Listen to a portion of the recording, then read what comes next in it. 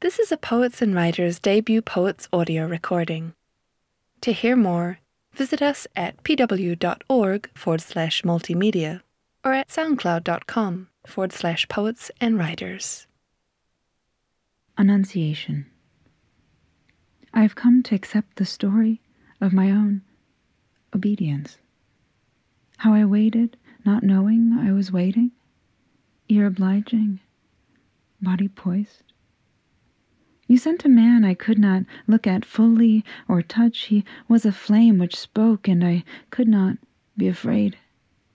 As it's told, I rose instinctive as a dove startled into flight, blue veil fluttering floorward and tongue unglued. May it be done to me, I said, and it was done so quickly.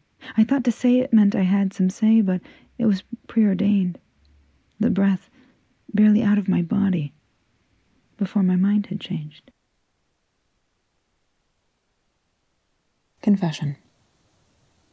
Oh, I wish I had died before this and was in oblivion, forgotten. Mary giving birth, the Holy Quran. Truth be told, I like Mary a little better when I imagine her like this, crouched and cursing, a boy god pushing on her cervix. I like remembering she had a cervix, her body ordinary and so like mine. Girl sweat lacing rivulets like veins in the sand, her small hands on her knees, not doves but hands, gripping, a palm pressed to her spine, fronds whispering like voyeurs overhead. Oh, Mary, like a god, I too take pleasure in knowing you were not all holy, that ache could undo you like a knot. And suffering, I admire this girl who cared for a moment not about God or his plans, but her own distinct life.